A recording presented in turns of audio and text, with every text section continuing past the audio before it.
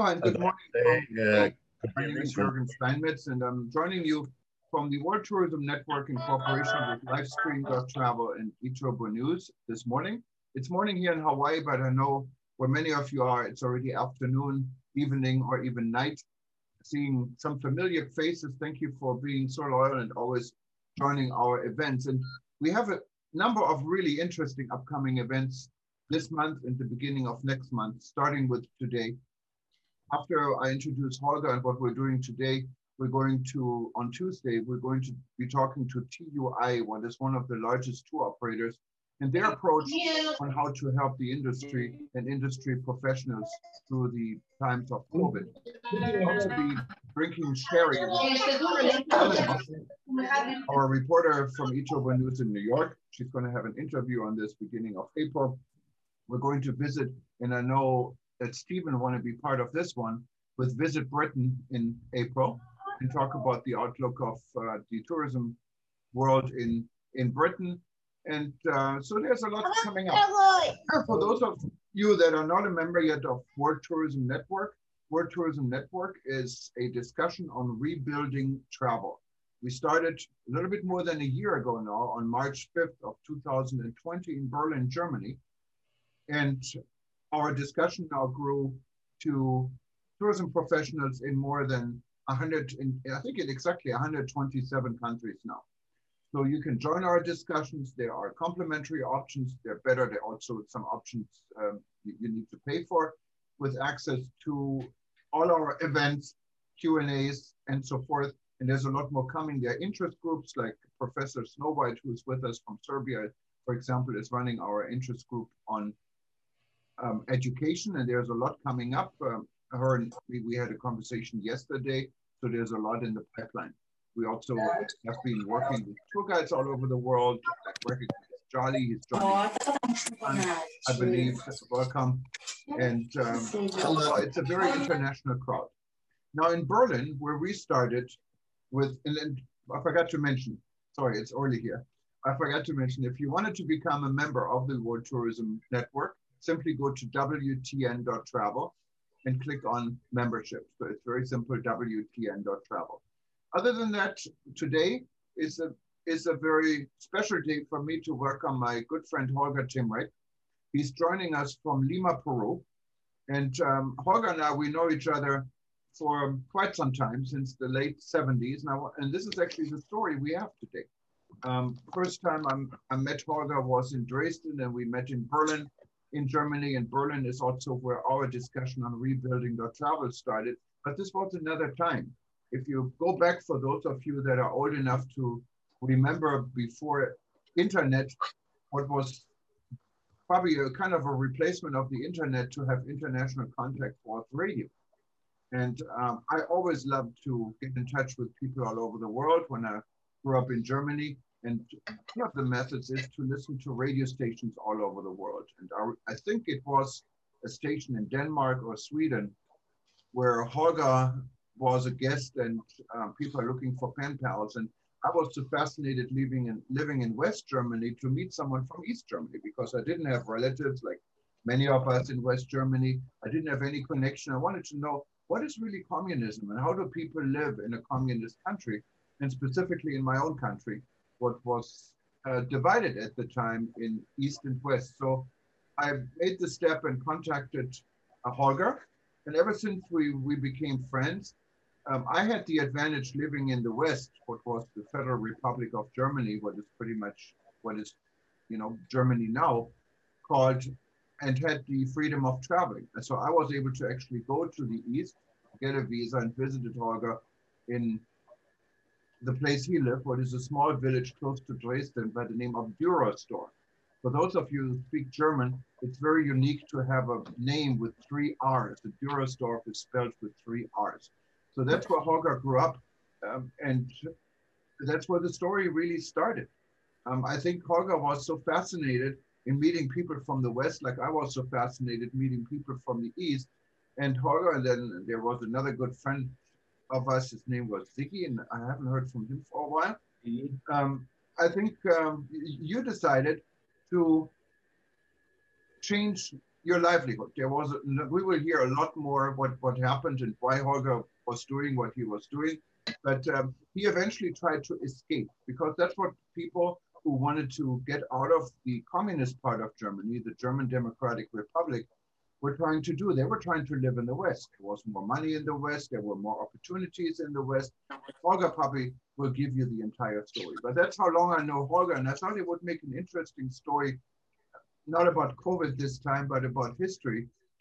The history of, you know, the unification of Germany, what then finally happened in 1989. And I think for those of us that grew up with two Germanys, we never ever expected this would happen. So today, there's one Germany with one philosophy, basically put in place with a lot of money. So now people in the West and in the East are equal. And there is all the opportunities you have in the East, you have in the West, and it's now still called the Federal Republic of Germany. But before that, and I called Holger a criminal, he was a criminal because he was caught and he spent time in prison. But Holger is definitely not a criminal. He now lives actually in Lima, Peru. He is married to a doctor in Lima. Maybe you can tell us a little bit later on also how the situation on COVID in Lima is, especially since your wife is a doctor. And he has a lovely family. And I visited Holger in Lima. This must have been a few years ago now.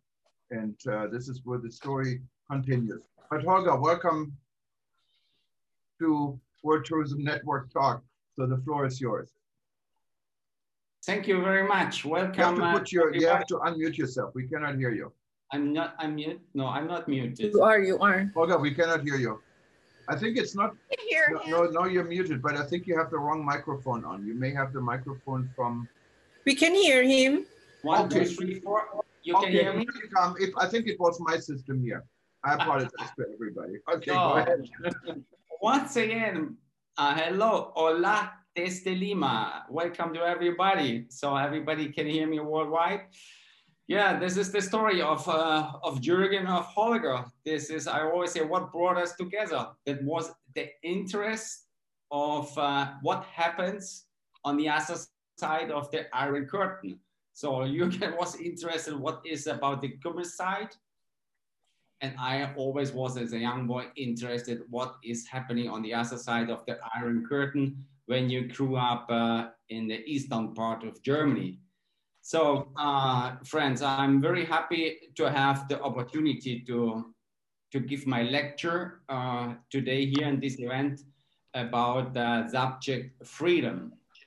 I can really say that I am, with my story, with my life on both sides of the war in Germany, the word freedom for me is more than just a word.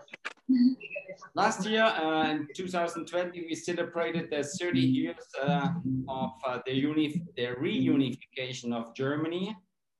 And in my eyes, the unification was the result of the East German people, of the courage of these people going out to the streets and to achieve the defeat of the communist dictatorship. They were fighting for freedom, no? And today I'm talking special to the people of the travel business, and they were also fighting for the freedom to travel, no? For the right to see the world that was not possible in these times. And even for me personal was my argument to escape from this part of Germany, the freedom to travel. I was a young boy. I wanted to see the world. So my presentation today is a timeline, is a mixture of the events political in these years of the Cold War in Germany and of my private incidents in my personal life. And I will share now my my pantalla, my screen. Always I will have this problem that some Spanish words will come. So I think you can see now my screen from Peru, and I will start my my PowerPoint now with this timeline with a video, a short video. On the very end, I achieved to be a producer and the director of cameras in a television. I was working more than 25 years in sports production as a producer and a director. And sure, for this, my presentation starts with a short homemade video as an introduction to understand my story. And like always, I will say 3, 2, 1, run.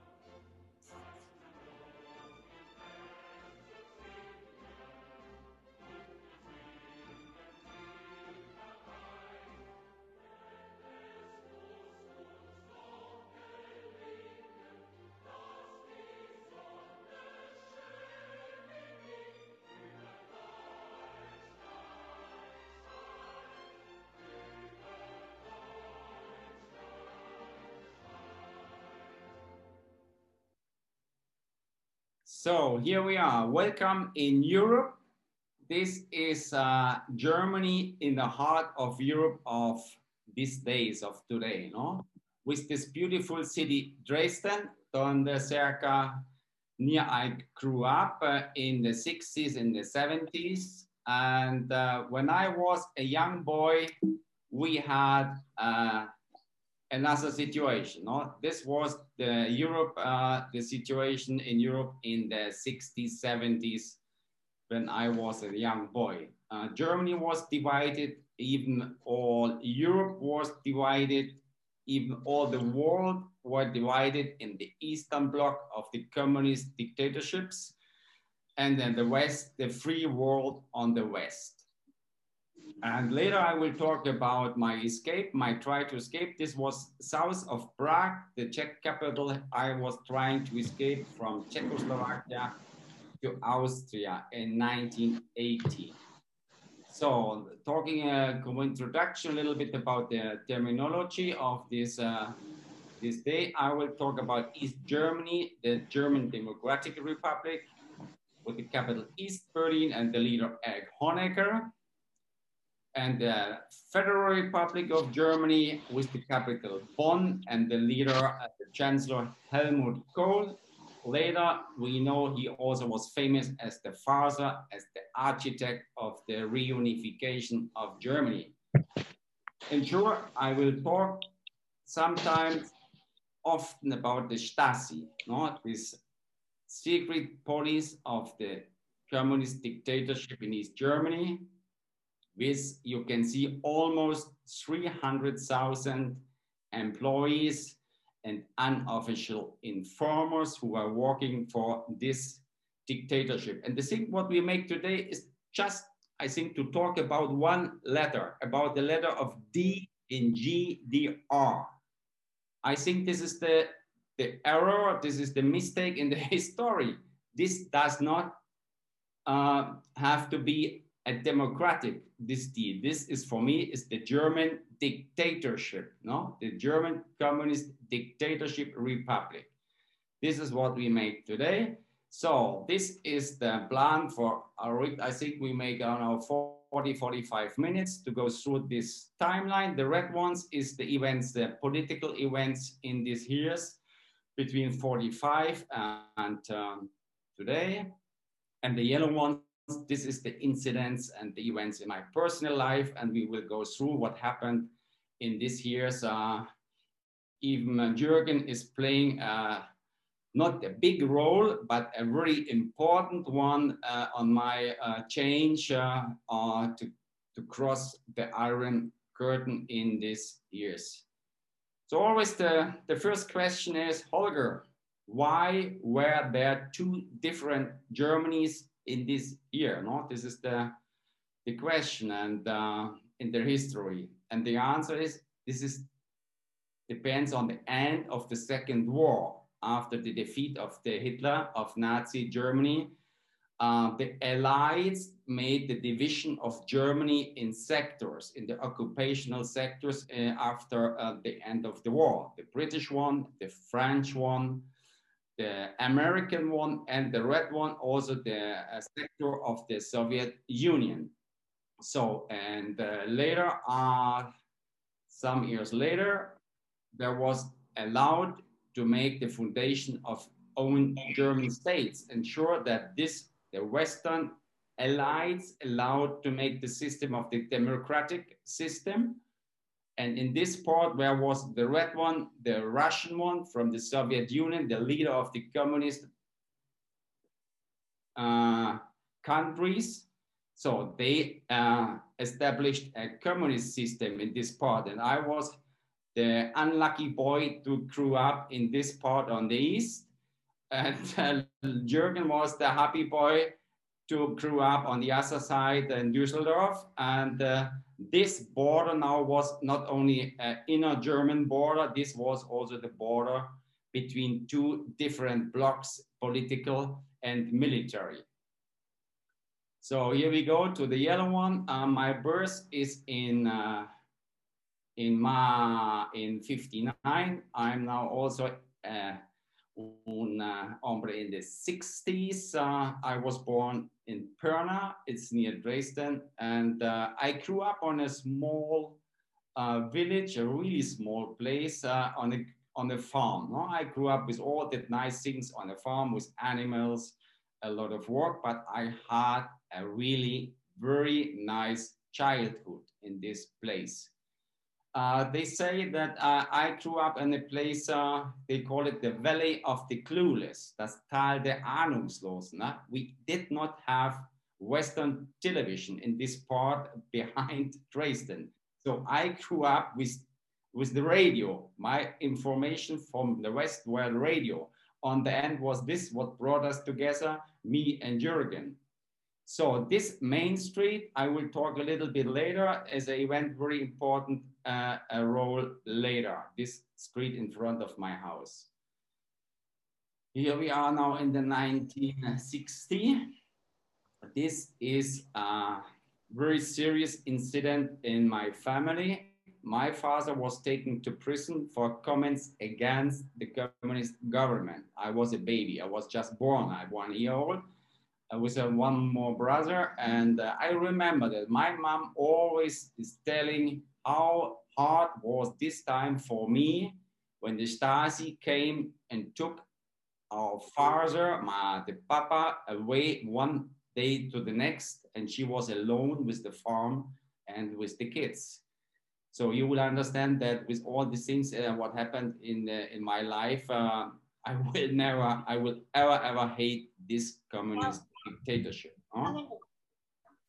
So here we are in 61, the construction of the wall on August the 13th in Berlin. So we always hear about the anniversaries of the fall of the wall. And now in the past, when I was a boy of 2 years, they constructed the wall in Berlin and East Germany was walled in. And the question is, why did they make this wall? Because East Germany, the communist part, lost until by 1961, they lost 2.5 million people fleeing to the West, no? 2.5 million people flew from East Germany to the West. And only with the construction of the wall in Berlin, they could stop this and all the people were walled in. And why did they go west? Because of the better economic situation in West Germany and sure, because of the political restrictions in the East. So this happened in this 61. In 68, I'm now a 9-year-old boy.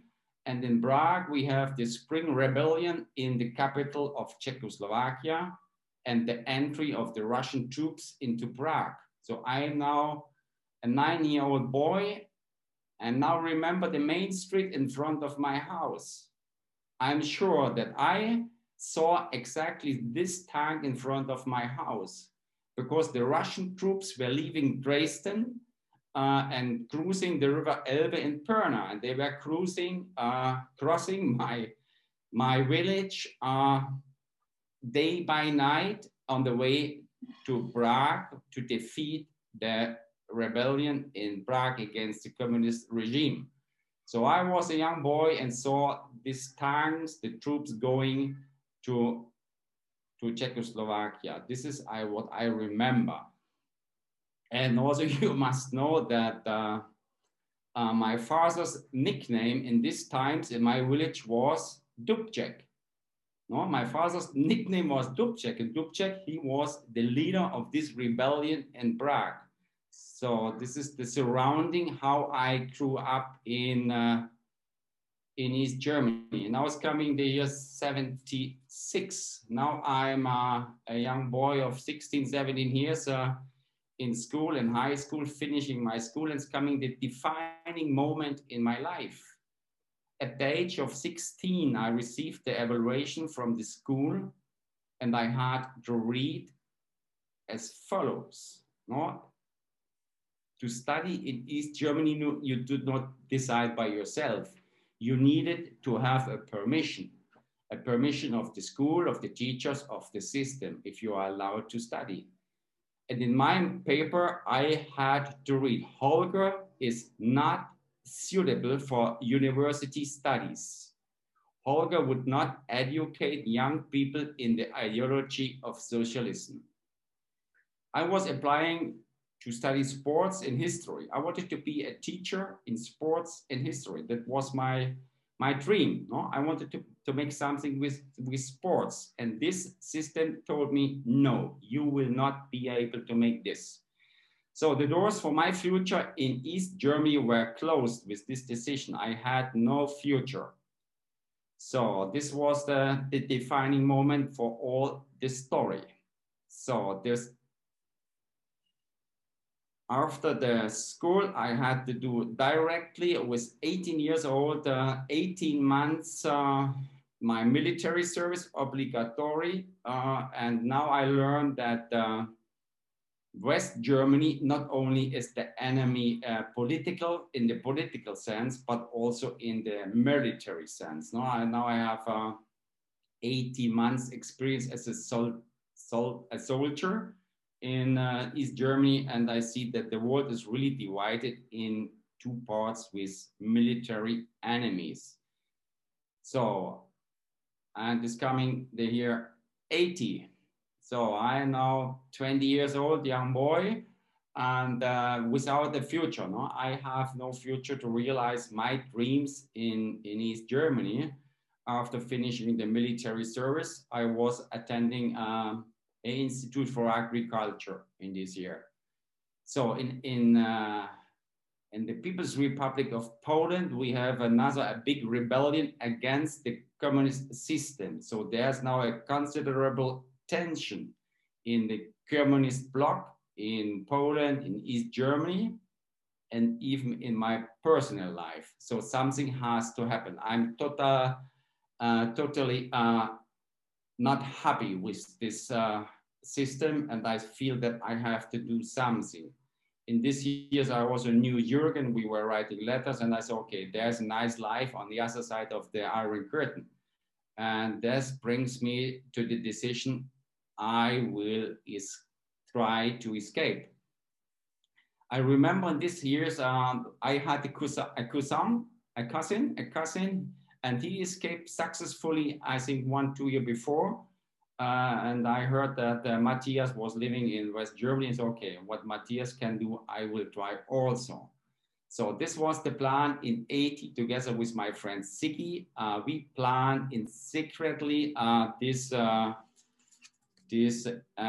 escape to cross the Iron Curtain in Czechoslovakia, and Siki was going to try this in Hungary. So this was when I was getting hope for a life with fulfilling my dreams. No, the motto of this year's was like, don't talk, act. That was my motto in this moment. And I left my family, I left my house with the words to my parents, to my brothers, okay, see you later in 2 weeks. I'm on holidays with Siggy in Czechoslovakia. This was a lie, no? So here comes a short sequence with Jürgen. So I'm now in Czechoslovakia, near to the Austrian border, to checking out how to make the escape. And one day before I tried to escape, I called Jürgen from a small city in Czechoslovakia. No, we were going to the city to buy pepper and to call Jürgen in West Germany.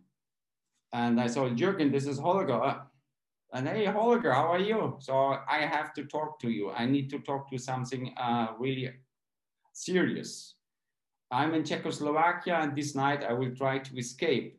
Jürgen, if you do not hear anything tomorrow, please give my name to the West German government, to the inner German Ministry of Inner German Affairs, that they help me to get out. And Jürgen got crazy on the phone.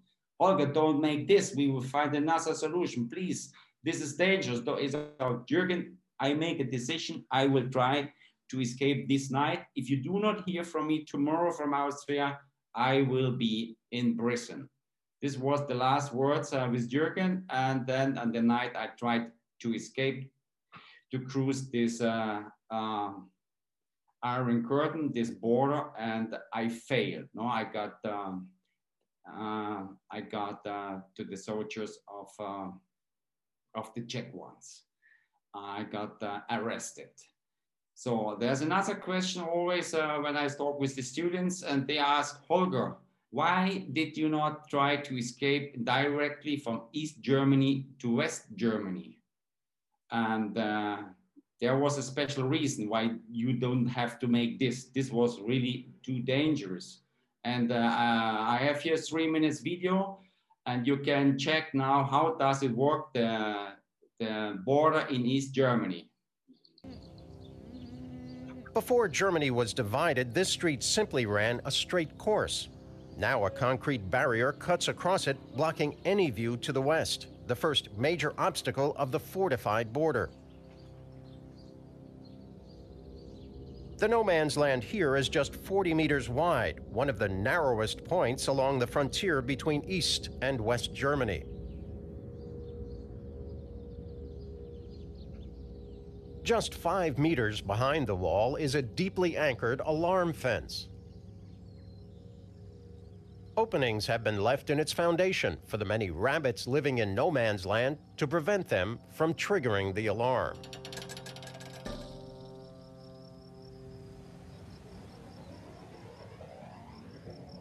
Six soldiers stand guard in the watchtowers around the clock. 2 are at the top. The other 4 are posted in quarters below.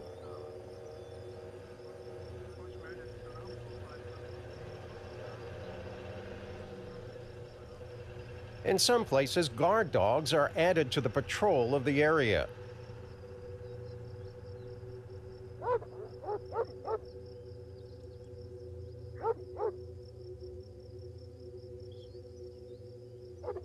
A tripwire serves as a further alarm. When a person runs into it, a yellow flare is triggered.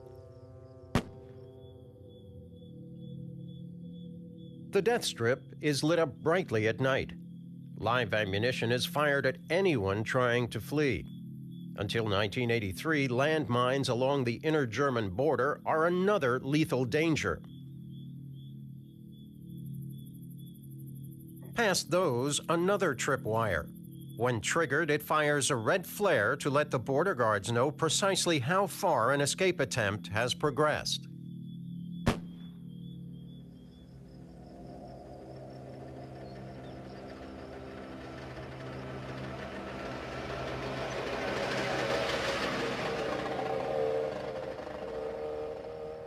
Along the patrol route for military vehicles is another area of smoothed, bare soil.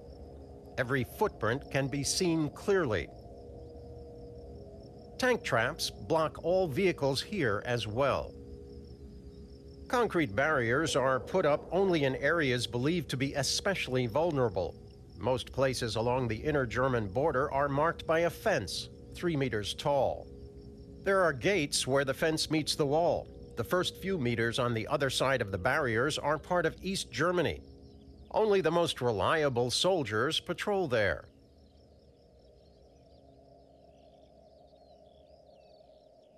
Just 100 meters away, automatic firing devices shoot at anyone who hits the tripwire.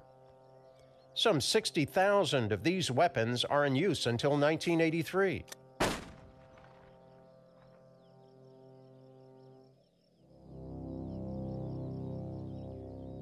Hundreds of people are killed trying to flee East Germany. The communist regime has made prisoners of its people. They are walled in. So, and I was the young boy with this wish not to be walled in for the rest of my life. Who is interested to know about what happened exactly in this night? You can go to YouTube. No? On YouTube, there is this audio also, what happened, how I failed. I got arrested with the Czech border police. So this was failed. No, now I'm a prisoner in the Stasi prison in Dresden with many interrogations in custody. And guess what? Happened something special with this young boy of 21 years. I felt something like liberty. I felt liberated to be in prison because the first time in my life I could speak open what I really think, what I really want, what I really wish. And while talking open, the first time in my life, and I talked this in front of the face of the Stasi officer in my interrogatories. This was a really strange situation that I felt something like freedom, that now I am on my way to the West. And I think Jürgen informed in West Germany the officials, because I got a lawyer in my trial from West Germany. They paid them, and but in any case, I got 2 years and 4 months, even together with my friend Ziggy, as sentenced for this escape. And now I'm a political prisoner in the Brandenburg penitentiary, and this was really a very hard time to be with. We were 18 prisoners in one cell, so 3 beds on top, and we were working in shifts in factories, going to work in tunnels to the fabric. And I was, so Brandenburg is really a place for long sentenced criminals. And I was there with a 20-year-old boy without of any tattoos, living now with these people with tattoos from the eye to the foot. No, I think you only can know this situation, these people from Netflix movies. This is now I had this experience to live in this. It's really another world. But now coming the better times, friends. In '82, I got liberated and transferred to West Germany. And this is now the time or the year when I heard the 3 best words ever in my whole life. When the door opened and they told me, Timrek, pack things, no? Timrek, Sachen packen. This is the 3 best words ever in my life. This was the sign for freedom. And on this February the 3rd, I got my freedom. And to be honest, I got 2 freedoms in one day. That means I left the Stasi prison in the morning, jumping with other ex-convicted, with ex-prisoners in the bus. And in the afternoon, cruising with the bus, I was crossing now finally the Iron Curtain, the border to West Germany. So I was leaving the prison in the morning and the communist system in the afternoon. That's why I always tell I got 2 freedoms in 24 hours. So I got my freedom thanks to this efforts of Jürgen, that the West German government put me on the list because they paid money to get out the prisoners, the political prisoners from East Germany. There was a program from this government, and the Federal Republic ransomed the political prisoners with money and goods, and a total of more than 33,000 prisoners got free between 63 and 1963 and until the fall of the wall until 1989. So I was one of these 33,000 ex-prisoners, and thanks to Jürgen that he informed the officials in West Germany, I was on the list, and I got free on this, my second birthday, on the 3rd of February in 82. So I started with nothing. No, Jürgen, remember, I was coming with nothing. I was coming with summer clothes to a winter West Germany with snow. My first clothes I got from the church, even also from the family of Jürgen. So now finally I'm on my freedom, on my start my second life on the other side of the wall. But now again, I have a big problem with this damned Iron Curtain, with this wall. Because now this border, this wall is between my family, my friends, my homeland, and me. No, I now got my West German passport, but I could not go home. I could travel all the world. I now had this freedom to travel, but I could not go home. So in this 83, I was now the student, and I always ask the students, we did not have internet, we did not have cell phones, but what would have, say, my Waze, so my GPS in these times as a student in Cologne, if I would have, huh? Holger, you have reached your destiny, no? Your destination. For Finn, I can study sports to be a sports teacher. After all this story, I was living near Düsseldorf. We had some good, nice beers with Jürgen in the Altstadt in Düsseldorf in these years, and he helped me to start my second life, and even a big thank also to the mom of to Gretel Steinmetz, who helped me a lot in these moments.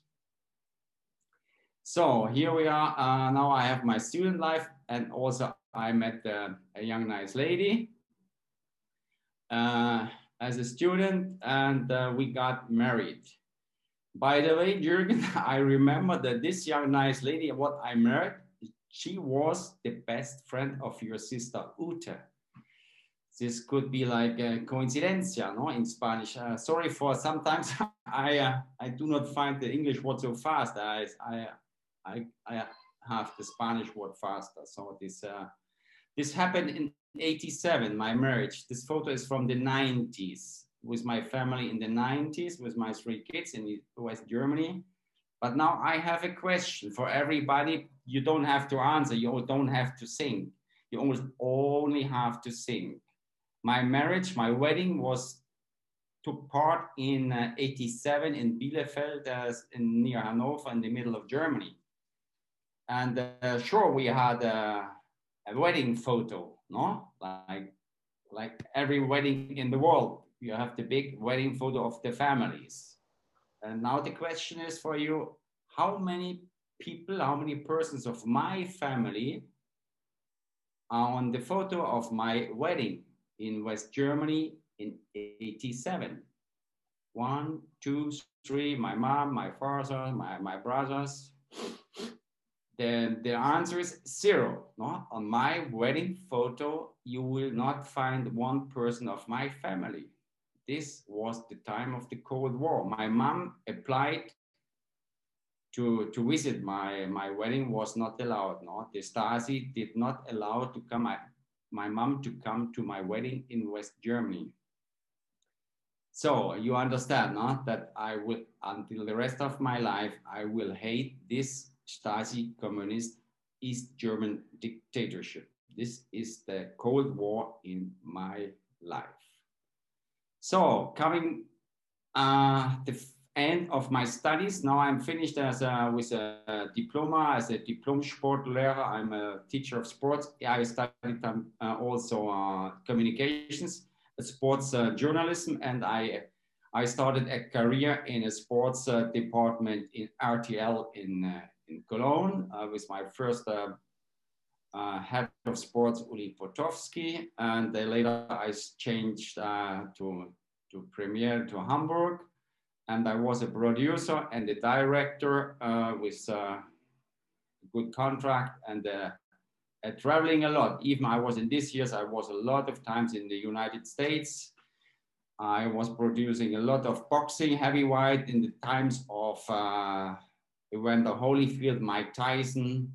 I made Super Bowl in the United States and that things, and the World Cup. Even I was in the World Cup in Chicago in 94 or 90 at these times. So, but on the other side of the wall lived my family. So I used to travel once a year to travel to Prague, to Czechoslovakia, to meet with my family. This was the only way to see my brothers, my parents, because they could travel to Czechoslovakia. And I was going to Czechoslovakia, so we had a family meeting once a year in a neutral corner, you can say this. Huh? So now we leave a lot, we change a little bit to the other side of the Iron Curtain in this moment, because you'll remember that this was the big year in '89, when the wall fall and was the end of the communist system. So in this year in '89, I was working as a producer, and the old communist leaders were celebrating the 40th anniversary of the German Democratic Republic, and they were singing the socialism will win. No? We are the best system of the world. And Mikhail Gorbachev already started with changes, no? With the program of Glasnost and Perestroika. But this old Honegger and the old team of East Germany, they did not want to have any changes. So that started that the East German people also go out on the streets in this year on October and November with big manifestations, with demonstrations against the system. And we have here the fall of the wall in November 9 in '89. So now Germany is on the way back. I have a short video. I think we can see 1 minute to celebrate this really exceptional moment in the history of Germany and even in the history of world. And this video starts with a special moment in Prague, in the Czech embassy. There were 3,000–4,000 East German refugees to get out by asylum to West Germany.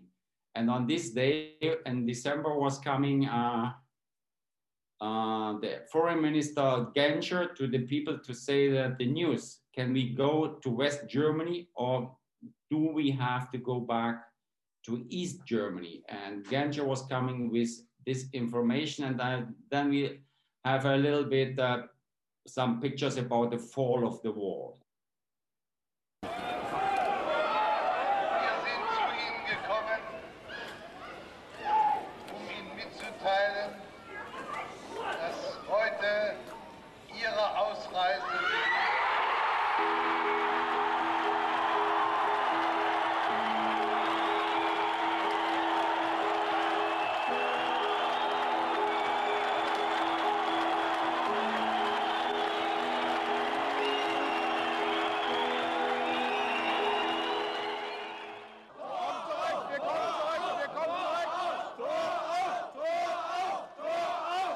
This is November 9, moment of the fall.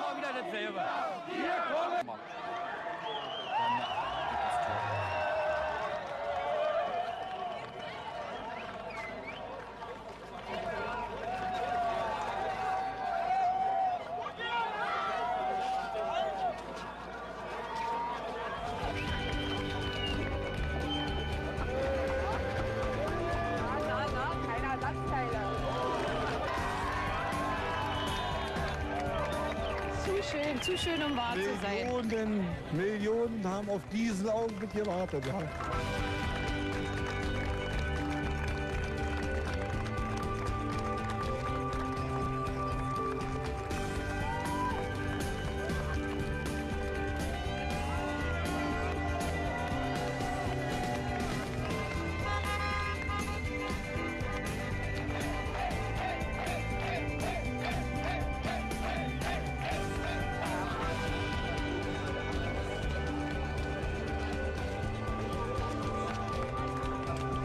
Erstmal nur rüber und schauen, einfach nur gucken und glücklich sein.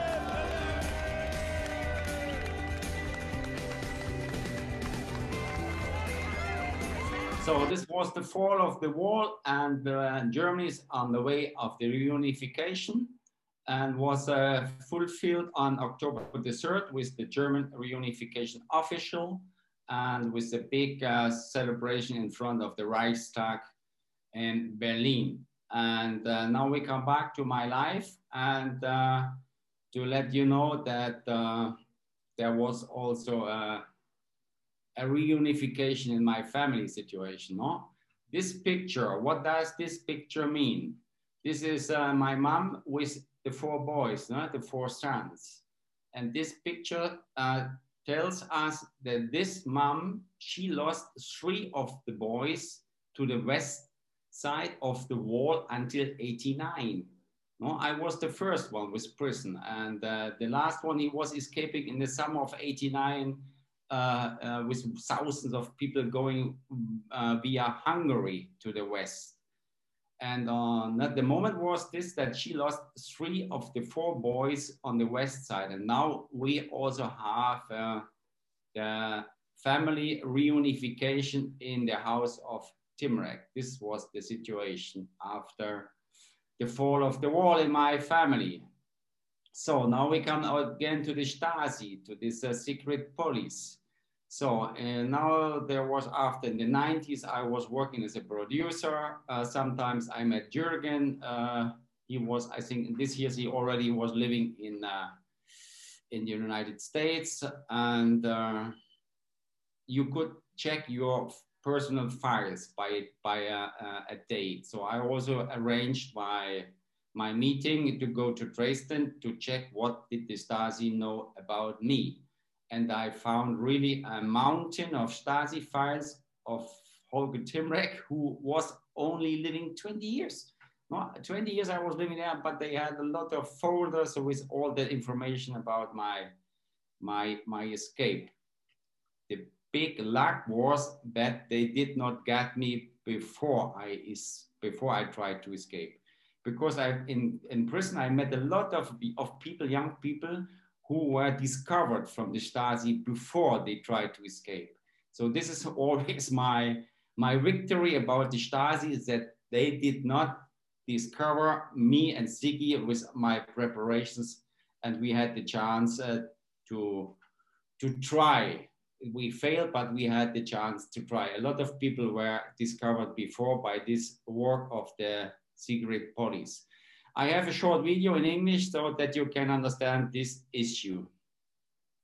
We found that the Stasi had tried in its last days to destroy files and information. That's just what civil rights activists wanted to prevent. They stormed Stasi headquarters after the fall of the Berlin Wall and demanded that every citizen have the right to see what information the East German secret police had collected on them. They got their way. A newly created agency opened the files to the public. The records document even the tiniest details of East Germans' lives. Roland Jahn, a former East German political activist, is proud of his agency. For the first time in history, the files of a secret police agency of a dictatorship have been made public. It's an achievement that we should tell people about time and again. This is a very symbol that dictatorship can be overcome. Since its founding, 1.7 million people have read their files, directly confronting the East German regime's abuses. It also fascinates visitors from outside Germany. Last year we had guests from more than 40 nations, including countries that are themselves in a phase of upheaval. The Stasi documents remain an important source for confronting German history, even a quarter of a century after reunification. So this was the Stasi story in my life, and now we come to 2011. I remember that I visited, now I just remember I was going to Hawaii to visit Jürgen in 1998 when I finished my job on the Bertelsmann Group, and I got a little money to go out of my contract, and I was going to Hawaii to say hello and to play a round of golf in Hawaii and come back. And then I started as a freelance director and the producer in 1980. So now I'm in 2011. This means that I have a change in my private life, a separation and later divorce after 25 years of marriage. And later coincidence brings me to meet a young, nice lady from Peru in a German soccer stadium in Hamburg. So you see that always the sport and the football plays a really important role in my life, because this young, nice lady was in Hamburg in a stadium to see Paulo Guerrero, the famous Peruvian footballer who was contracted in Hamburg in this time. So we met each other. We fall in love. I was going to Peru to start now my third life in South America with no one word of Spanish. I started to Spanish. I found a job in a German school in Lima, and I was working as a teacher in the German school in Humboldt. And now we are together almost 10 years with an 8-year-old daughter and living here in Peru. And this was in 11. So the story is that how did I start to work as an eyewitness? You have to know that I never ever was talking this story open, no?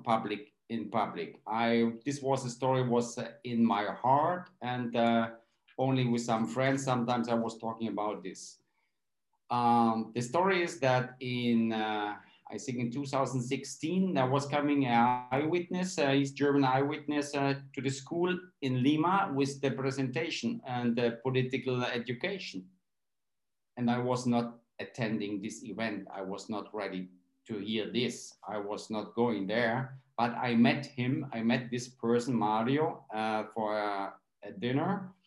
And we were talking about our stories, and Mario, he convinced me to work also like an eyewitness in the political education. He told me, Holger, you have such an interesting story. We need people like you to talk in the universities, the schools and the high schools about these communist dictatorships. And I think in 2000, I told him, déjame en paz, no, let me alone. I was not ready.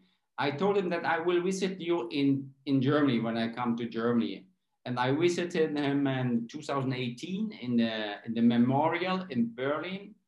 I met the boss of him. He asked me for an interview. I made it now. I said, okay, we can talk. I will open my box to talk my story, all what happened with my father, all this the suffering also in this family with this communist dictatorship.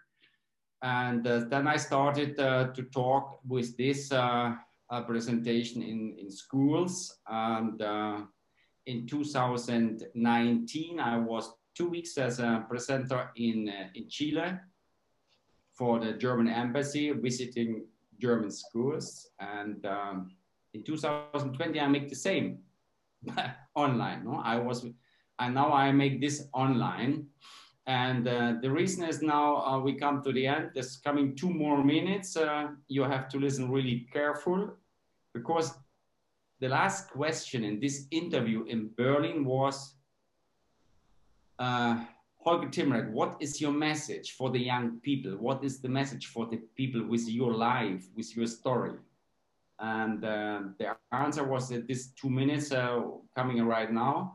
And this will be also at the end. And then I will come back and we can talk a little bit about that thing. So listen carefully. Die Message ist, dass the message is that the person who's looking at you in the morning in the mirror, that this person gives you a happy smile with satisfaction. And that is what happened with me. But I'm now looking back in all what happened, even with a lot of suffering. But at the very end, everything was good. What I always said, don't talk, act. And in my case, it was a mix of frustration, curiosity and the courage just to do it. It also could have gone wrong. If the soldier had lost control, I could have been shot. He aimed at me with the machine gun, ready to fire. And later in jail, I saw a young boy who lost one leg because he stepped on a mine, and I met prisoners with gunshot injuries. Even I met a doctor who told me about long OPs to take out the projectiles of automatic fire machines from the bodies of East German refugees. That all was really horrible. And so, I always say, each young person has the chance to take their own life into their own hands. And that is what I did. And it went well. And I know that there are a lot who did not made it. But for me, personally, that guy who's looking at me in the mirror in the morning, we wink at each other with a happy smile and telling, well done, good job. So, thank you, Holger. The end. This is the message on the end after all this life until today. I ended up with my third life, a happy life here in Lima and Peru.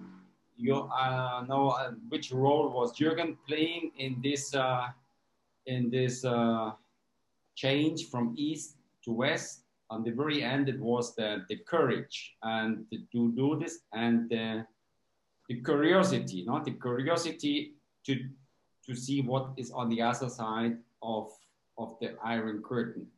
I do these presentations now thanks to all change of online. I can do this worldwide. I do a lot here in South America in Spanish. So forgive me my mistakes in English, because normally I speak now this lecture mostly in Spanish, but I can and I want to do this also in English, in any place, in any university, in any high school worldwide. You can book me, you can ask me, you can contact me, and to have the full story, you also will find on YouTube in German, in English, and in Spanish. And we can keep in contact. So, because once again, this is also not only a thing of freedom, this is also a thing of freedom to travel. This was a big need in this communist parts. So I always say, do you have, as a travel guide, do you have in the United States tourist groups from Cuba to see the Grand Canyon? Or in Europe, you have tourist groups from Northern Korea? No, because they live walled in the communist system. So I come back now, Jürgen, and here am I. Yeah, thank you very much, Holger. A lot of memories, and thanks for watching this. And I think it's an important message we have to keep alive. Like history has to keep alive. Young people have to should learn, you know, how these things work, so we can learn out of mistakes, and that would enable us to live a better life in a better structure. So I wanted to open to see if there's any questions. I know there was a lot of feedback here on our chat room, but instead of doing the chat room, you can just easily just raise your hand, and you can ask any questions, make any comment. I saw Wolfgang in Düsseldorf had a number of input here, so the floor is yours.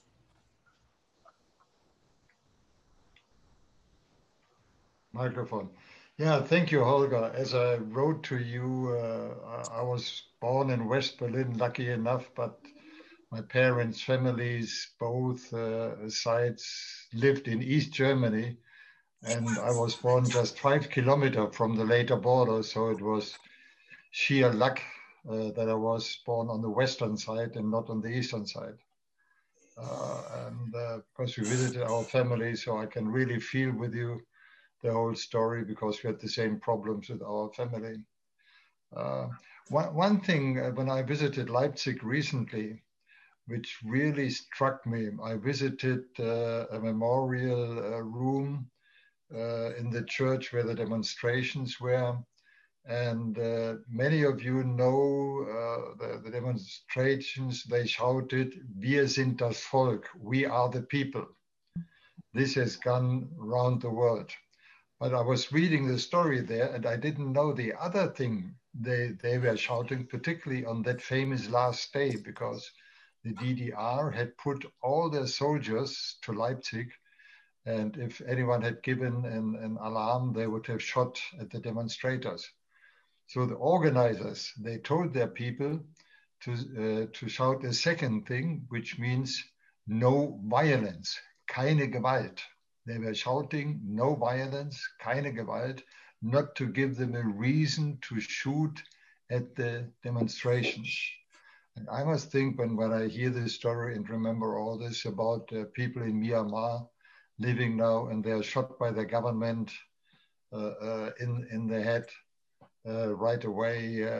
So history repeats itself, and literally the world has not learned their lesson.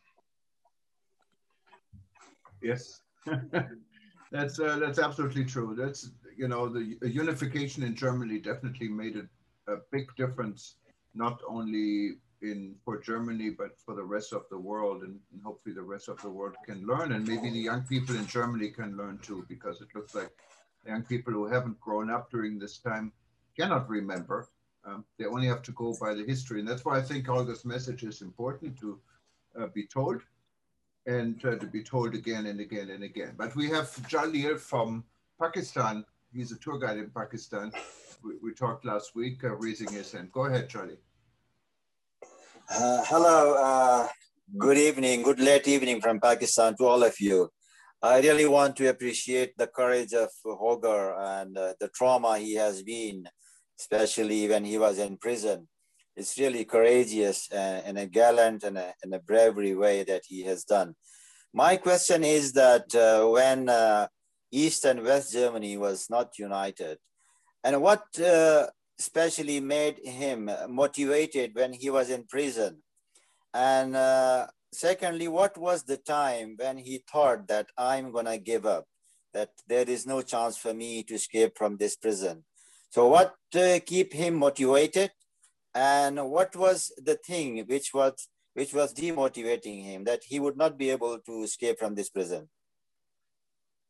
Holger, the motivation was the future. My motivation was there is a future on the other side of the wall, because I knew this from my cousin. I knew this from the information in the media. And this was always like, I'm a young boy, I have only one life. So this is really what you were saying, okay, I want to be free. I want to be on the other side. Sometimes only a few times I met Jürgen. So, and then comes the moment that, okay, he was going back to the West and I was living there with this doors closed, no? Because they told me, you are not able to study, because they sorted me out because of my I also was critical. I grew up in a very critical home with my father. So this was the reason I was sorted out.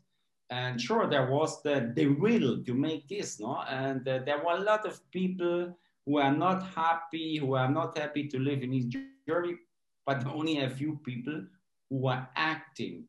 And I was one of these people who were acting, even with this bad experience, to go to prison. I was leaving my house with plan A and plan B. Plan A was freedom. We will have exit, or we will have success. Or plan B will be end in prison.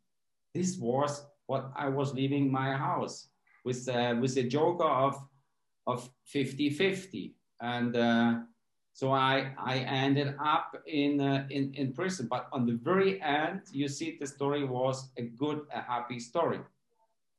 Yeah, and Holger, and I think to go back to Johnny's questions, what kept you motivated in prison was really the outlook that there is a chance you would be released to the West once prison time is over, correct?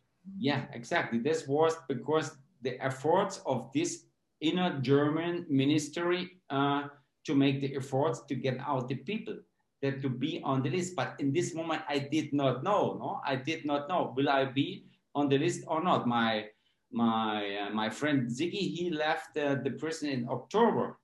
So, and in November, nothing happened. In December, nothing happened. And I was waiting.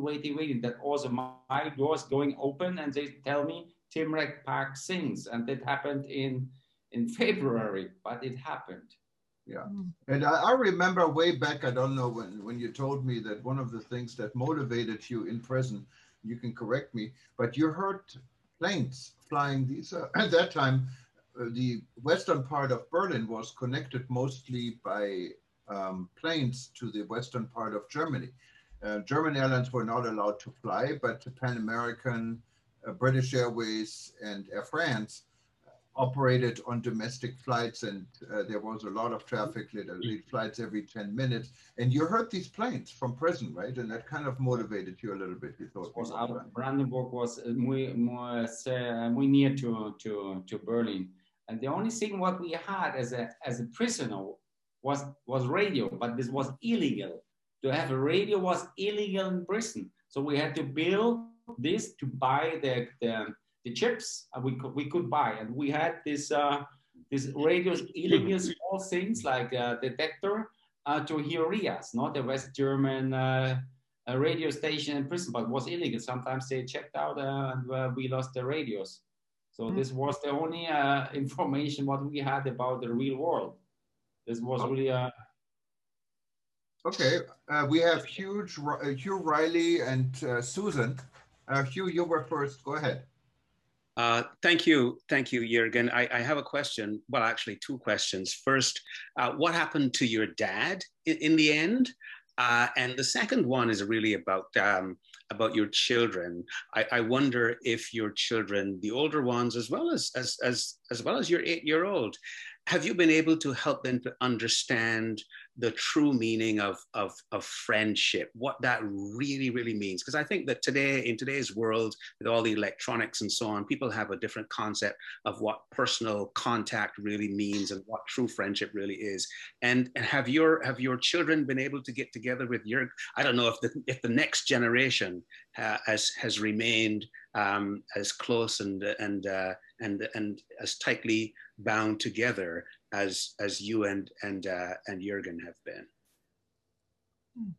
Okay, the first question, even this is always one of the first questions. Holger, what happened with your parents? No, after my trial escaped in my prison. So there was they searched the house. No, my parents did not know nothing. I was the boy who was in Czechoslovakia drinking beer and having fun because he was on holidays. But I was not on holidays. No, there was the birthday of my mom, and October the 5th was coming the Stasi to my house to make the search of the house and to take out things from my room. And they told to my parents, your son is in prison for trying to escape. But my father was just a normal worker. My mom was working at home, so it was not the big thing for my parents. My father was not a a leader in any administration, or my mom was not a teacher. So this would have been a big problem for the parents. So it was not a big problem for my family. And with my kids, the only really hard experience I have with my kids, even in Germany, and with my daughter now with 8 years, to tell them that the father was in prison. This is really hard, was really hard for me to tell how I tell to my kids when they grow up. Now this lady is 8 years, now she knows all the story. But on the beginning, okay, now you have to tell to this 7, she was 6, 7 when I started with the project, and she was talking that the parents were talking, hey, really, the Papa of Christa, he was in prison in Germany. So then you have to explain your 7-year-old daughter that I was in prison. But why? This is because if you are in prison, you are bad. You can see this and on YouTube. There's a part in my YouTube video about this. This was really difficult. But sure, this helps me to educate my own kids and even the kids in the school for these parts like friendship, to have courage for that things. This is the experience of what I can give and what I want, and what is my job now, to be an eyewitness and like a teacher with this story, going to the schools, to the at least to high school kids who are 16, and to say, okay, make something with your life. No? You have only one chance. You can up like me as a happy boy. This is the message I have. And always the teachers say, Holger, you got the boys. You got the boys. No? Susan had a question. Thank you, Susan. Susan had a question. Yes, thank you. I'm curious as to whether you were influenced at all as a boy, or people in your community or your family, by such radio programs such as Radio Free Europe or Voice of America. Did that have any great influence, or was it just sort of hit or miss, and it was curious, but not, you were curious about it, but not particularly influenced by it? Do you have any opinion about that? But when I was this young boy in East Germany, in this village, but I had a really nice childhood, but I had this curiosity. And the problem was that I grew up in this famous valley of the clueless. Jürgen, how you translate das Tal der Ahnungslosen? Yeah, you said it well. The valley of the clueless, yes. Yeah.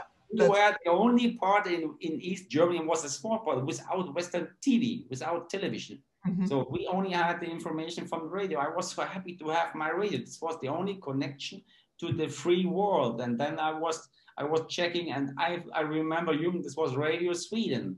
Radio Sweden, that's what it was. They published interest. So this was, what brought us together. That was the interest that I was interested on the other side of the wall, and Jürgen was also interested what happened on the other side of this iron curtain. This was the funny thing. So the people today, nobody know how to use a radio. No, right. They only know how to use the smartphone. Right. But it was the things that we started to write letters, postcards, and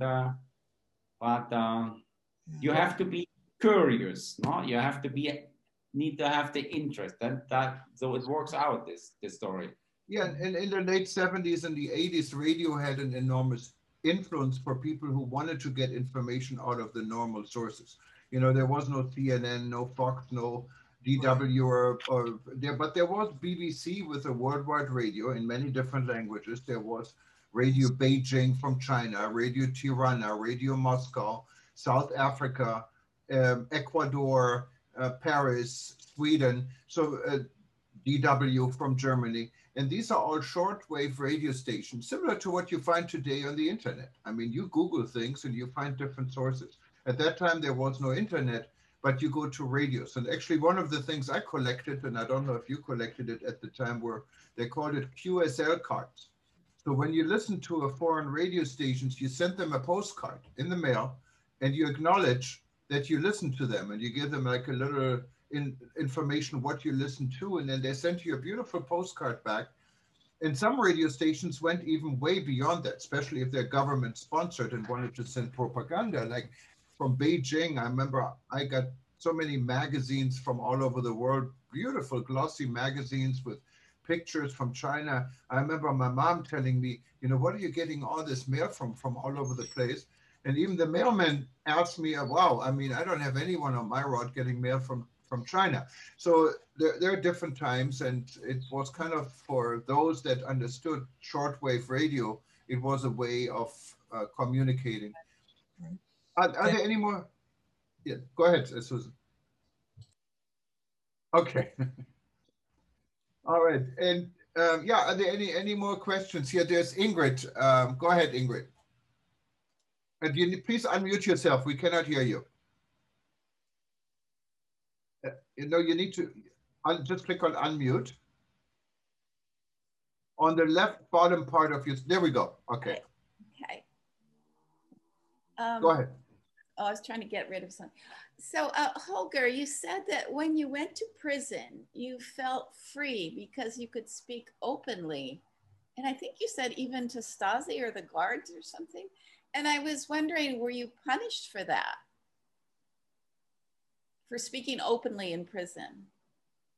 No, it was the moment when I got arrested. So the first days, no, I mean, one of the worst moments was, until the escape. I was this young boy with this big plan A. I will be free. The next day I will be in Austria. So, but plan B won. Now I was arrested. The next days I got to the Stasi prison in Dresden. And they made me naked to stand in front of the typewriter. I was doing all my first things in the Stasi naked. They put me, my fingerprints naked. They put me in the office naked. And even later, and this was the big change, no? Because on the beginning it was like an adventure. I will try to escape, I will be happy. No, it was not. Now I'm on the other side from this issue. Naked in front of the typewriting machine of the Stasi. And then I was in the interrogatorios and they were talking to me. And this was really the first time in my life that I now could speak open. Against the socialism. I want to live in the West. I want to study. So I never could do before openly. I could not speak open before. That's why I was feeling free to talk to the Stasi officer my opinion. This was a funny moment that I was like, in my soul, I got free in this Como prisoner. So they didn't punish you physically? No. I got my 2 years and 4 months, and this even was what we expected. So that was the plan B. And luckily I was on the list and I got out after 1.5 years. Well, thank you very much. And any more comments or questions from anyone? Well, if there aren't, Holger, this was interesting, really a journey back in times. And it's, as I said, it's important to hear this story and what Holger does. I think you also get some support from the German government to tell your story around the world. So because it is an important story not only for Germany, but for everyone to hear. So if you wanted to get Holger to tell his story at any university or forum, you said you can do this, just contact WTN.travel. We'd be happy to forward it, or you have Holger's contact information. If you wanted to listen to this broadcast again, we will play it for the next 24 hours on eTurbo News and all our channels, but you can always go back to World Tourism event, to livestream.travel, and you find it in archive. And hopefully we're going to hear from Holger again and hear the rest of the story. But everyone, I wanted to thank you for coming together this Saturday morning or Saturday evening. And make sure you read eTurbo News. If you haven't joined the World Tourism Network yet, go to WTN.travel and join us so you can hear more stories. And there's a lot coming up. Simply go to worldtourismevents.com. Join us again on Tuesday. We're actually going to go back to Germany one more time on Tuesday and talk to TUI. TUI is one of the largest tour operators in the world. It's based in Hanover in Germany. And we will hear how they are supporting the travel and tourism industry. But I wanted to thank everyone. I also wanted to thank our sponsor for this, for the Sandals. Excuse me. Yes? Excuse me. Can I ask a question? Yes, yeah, go ahead, Charlie. Okay. I just want to ask Holger that did he ever think about it, writing a book about all the incidents which happened to his life? Or did someone approach him to sponsor him for writing a book? Go ahead, Holger. You can answer that. I don't know. Yeah, as I told you, mostly all the life I was not talking about this. This was like a secret box in my heart. And I started to open up this. And sometimes when I was with friends, close, and because they always said, Holger, where you come from? From East Germany? So yeah, but you studied in the 80s in Cologne. How did you make this? You escaped? So yeah, tell the story. So I know today. So, and when I told the story with 2 or 3 beers, Holger, you have to write a book. I heard this many times in my life. Holger, you have to write a book. Because now the book is not, I have 3 lives now in my life. But I think this version to make this online with like we make today, this is for me comfortable. Could be I will start to write a book, but you need a writer, it's very time I'm not a writer, I'm a talker. I'm better in speaking and make this with my online presentation. And in Spanish, vamos a ver, no? We will see what is the next step. Well, if anyone who wants to write a book with Holger, you can contact him and see what he says. But in any case, guys, thanks for joining us. And I wanted to wish you a nice weekend for those that are celebrating Easter. Enjoy your Easter weekend, but stay home, be safe, and hopefully we all see you again on Tuesday at our session with TUI, or one of our upcoming sessions already planned with the British, with Visit Britain. And we're going to talk about sherry and have a glass of sherry with Eleanor next week. So just go to worldtourismevents.com and you will see what's in the pipeline. Aloha from this part of the world. Guten Abend, buenas noches, and hopefully we see you again soon. Thank you, Holger. Dankeschön. Dankeschön, auf Wiedersehen. Gracias, auf Wiedersehen.